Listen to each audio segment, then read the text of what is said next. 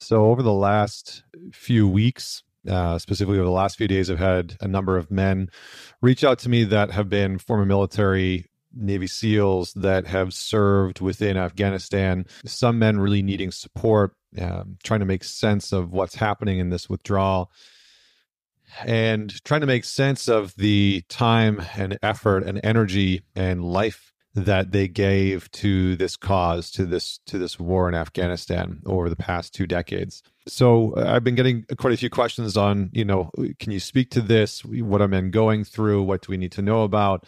And for just a moment, I want to come at this from a non-political perspective. I think it's important to extract some insight about the real humanness of this conversation, because I think if you turn on the news, whether it's CNN or Fox News or MSNBC, or you read a Wall Street Journal article or New York Times or wherever you're picking up your news, for the most part it's just being turned into this political debauchery, right, about Trump and Biden and how the presidents have handled this.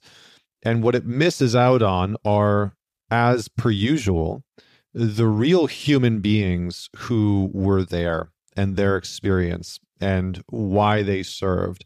And after 2 decades and something like $2 trillion that America spent and, nearly 2,500 lives lost, it's interesting to see some people's response on social media. I saw somebody's post the other day. It was something like, more lives have been lost in Florida to COVID than were lost in Afghanistan over the war. And that kind of nonsense is unhelpful. That kind of commentary is divisive and it serves to segregate. And it's so interesting to me that when these things happen within our society and culture, right? We go to war, whatever the reason is, we experience a pandemic, there's mandatory, mask wearing, vaccines, etc., that people lose the capacity for neutrality. People lose the capacity to stay in a neutral state, to stay grounded in their nervous system, to stay grounded on what it might be like to sit in a seat of empathy for the people that are on the other side of that news article, right? The real people that had to go and serve, the real people that had to go and see the Afghani people and what they were experiencing day in and day out for weeks, months, and years on end.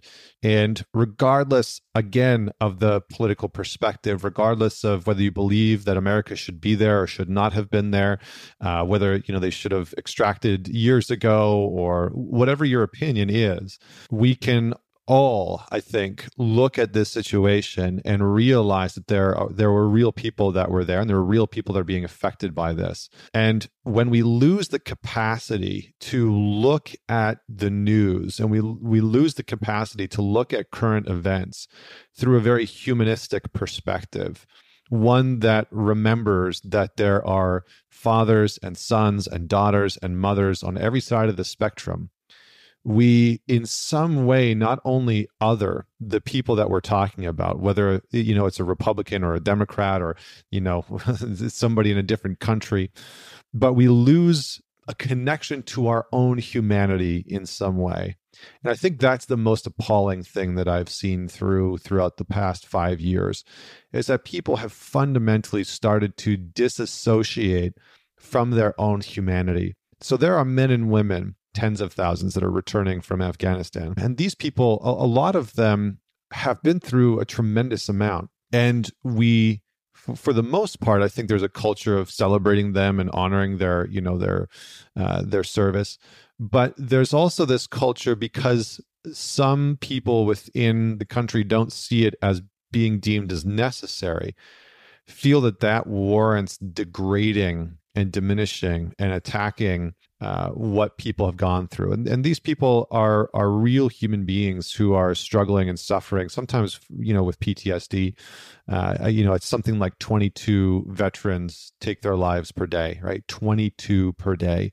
Imagine that. Imagine being a part of a group, part of a culture where you knew consciously that 22 people within your society, within your cultural group, were going to commit suicide that day, every day, as the price that you paid for serving your country, for upholding the ideology and the patriotic notion of what the country is supposed to stand for, and to come back and see social media and the media inundated with hate campaigns and smear campaigns and disrespecting the people that were there. And we allow for this kind of dehumanizing to happen.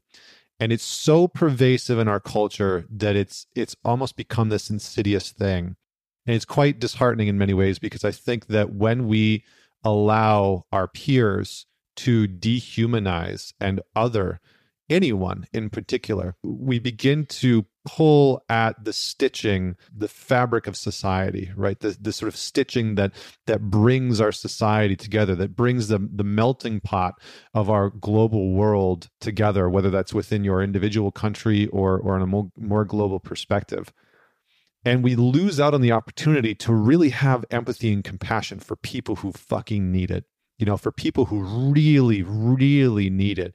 And I have had the honor and the privilege to speak with some of these men who have served. And they're for the most part, they are really incredible individuals, right? Very, very smart, very high functioning, very capable men and women who have dedicated themselves to what they believe to be a worthy cause, to support, to serve, to protect, to honor the freedom that so many of the people in this country inhabit, both in Canada and the United States and abroad. And we've kind of found ourselves in this predicament where, as America has extracted themselves, and there's this sort of debauchery, right? Leaving military equipment and helicopters and tanks. And I mean, it's a bit of a, you're watching videos of people destroying the equipment in Afghanistan, but then just leaving it behind, sort of abandoning all this weaponry. We sort of look at this as like, well, what was the point? Why were we there? And we can debate that for, days, weeks, months, and years. We can debate whether or not America should have been there. We can have civil discourse about how to not go down this path again, to not make the same mistake again. And all of those things are useful to some degree. But I think the most useful aspect of this whole experience, when I pull back and I look at this one example, right, the United States pulling out of Afghanistan and ending the war in Afghanistan, which I highly doubt that that's going to be the case long term. That's a different story. When I pull back and look at it, I think the real thing that gets missed is that there are real human beings that are coming back, and many of them are struggling. Many of them are witnessing a country that is in complete disarray, attacking their service, attacking the sacrifices that they've made.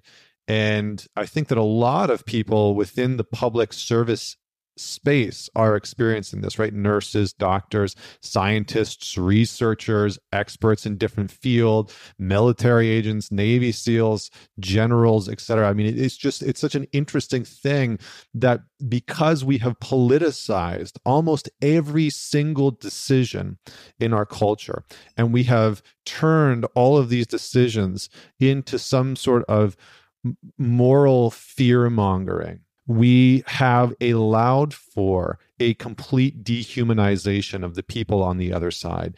And that is a very terrifying thing in some ways. It's a very terrifying thing to realize the level of dehumanization that you probably actively participate in. You watching this, you listening to this, have probably caught yourself in at some point or another in the last year and a half, whether it's, on a Instagram or Facebook or YouTube or Snapchat or, going off on the news or, in a sort of debate with your family or friends, that you have participated in this. I've participated in this, as grounded and as centered and as focused as I try and be.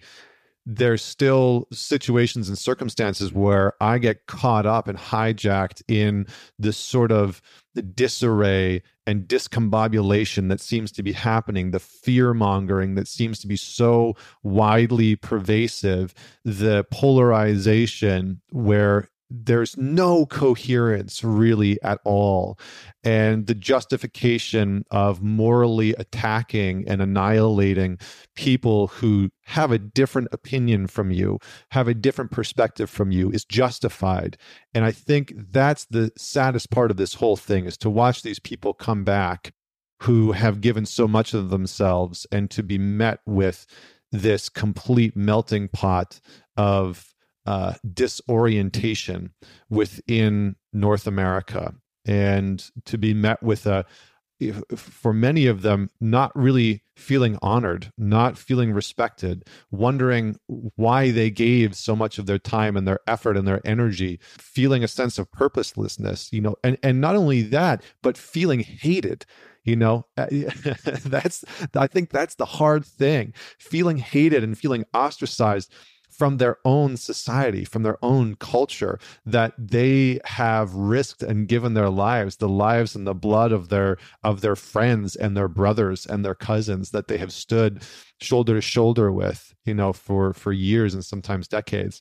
And, whether you're pro-war or anti-war, whatever your political leaning is, I think that we really all need to take some form of a step back and be able to see human beings again, to see the humanity in people's eyes. When I have these calls with some of these men, I make a point to try and get on video call with them so I can see in their eyes what they have experienced. And I think that we've lost that capacity as we've tried to navigate this pandemic in a virtual fashion, where we extricate ourselves from having to sit in front and feel another human being. And there's something so vital to that.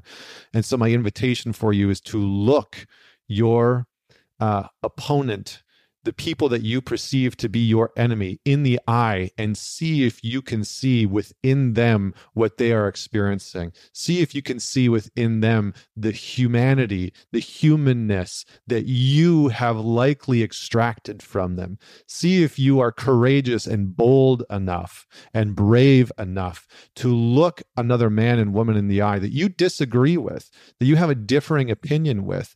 And if you can connect your heart to theirs, if you can surpass, go above and go beyond the limitations and the smallness and the constriction that our current media state and the current polarization and political polarization that's occurring is trying to press upon every single individual, and extract yourself from the hysteria and extract yourself from the frenzy. And remember that on the other side of the political line, of the religious line, of the racial line, of whatever the line is that you perceive yourself to be and the other person to be on the other side, see if you can just dissolve that line a little bit by reconnecting with the humanity in the other person. So that's my invitation. And if there are men, if you are watching this, or women, if you're watching this and you served and you need support, please reach out. If you need anything, DM me at Man Talks on Instagram. And please share this with somebody that you know will appreciate or could use this reminder, use this perspective, because that humanity, that love, that connection, that sense of belonging is so vital to our world right now. And if we get caught in this dualistic, polarized nature of hysteria that is manifesting in our collective consciousness, in our collective societies, in our collective culture, we're on the losing side. We're just fundamentally on the losing side because we lack coherence, and we lack humanity, and we lack compassion, and we lack the courage that it actually takes to say, I disagree with you, but I can still respect you. And that is absolutely and fundamentally imperative. So thank you for tuning in. Don't forget to rate and subscribe wherever you are listening to this. Don't forget to leave a comment if you're watching this on YouTube. And until next week, this is Connor Beaton signing off.